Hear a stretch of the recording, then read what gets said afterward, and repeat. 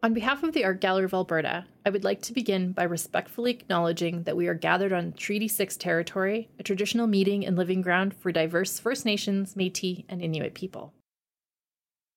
Welcome to the AGA's Listening Lab.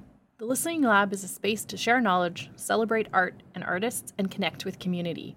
Within the Listening Lab, you will find audio tours of current AGA exhibitions, interviews, artful conversations, community storytelling, and more. Our audio content will be housed on our SoundCloud account. Please follow us.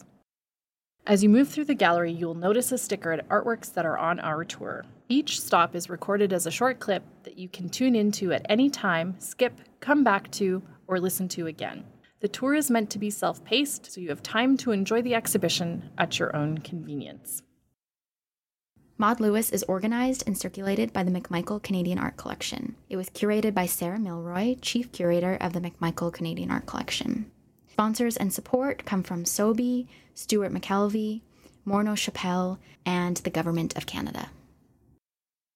Maud Lewis is considered one of Canada's most beloved folk artists and was famous in her lifetime for brightly colored and enduring paintings of rural Nova Scotia. This exhibition highlights Lewis's achievement looking carefully at her serial repetition of images and motifs. From black cats and kittens to oxen and the maritime landscape, Maud Lewis made paintings that delight in their optimism and buoyant vitality.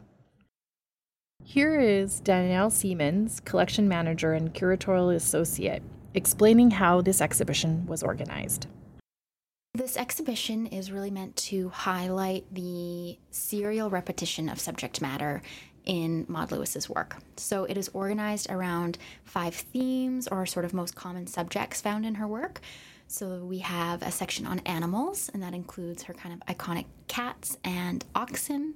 We have a section on the sea. So these are harbor scenes from the East Coast that she would have been familiar with. There is a section called From Here to There. So it's about different forms of transportation or moving from place to place.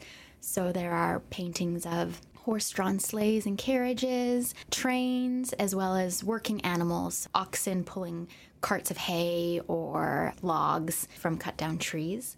And then there are 2 sections about seasons and times of the year. So one is about winter, focused particularly on Christmas, and the other one's about summer.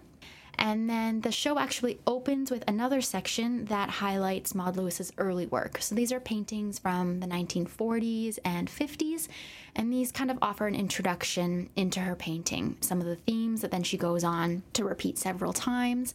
It also shows her clever use of materials. So she was really using kind of found paint and boards in the beginning. And also some of the things that might have been inspiring her work, such as looking at popular media in calendars or postcards.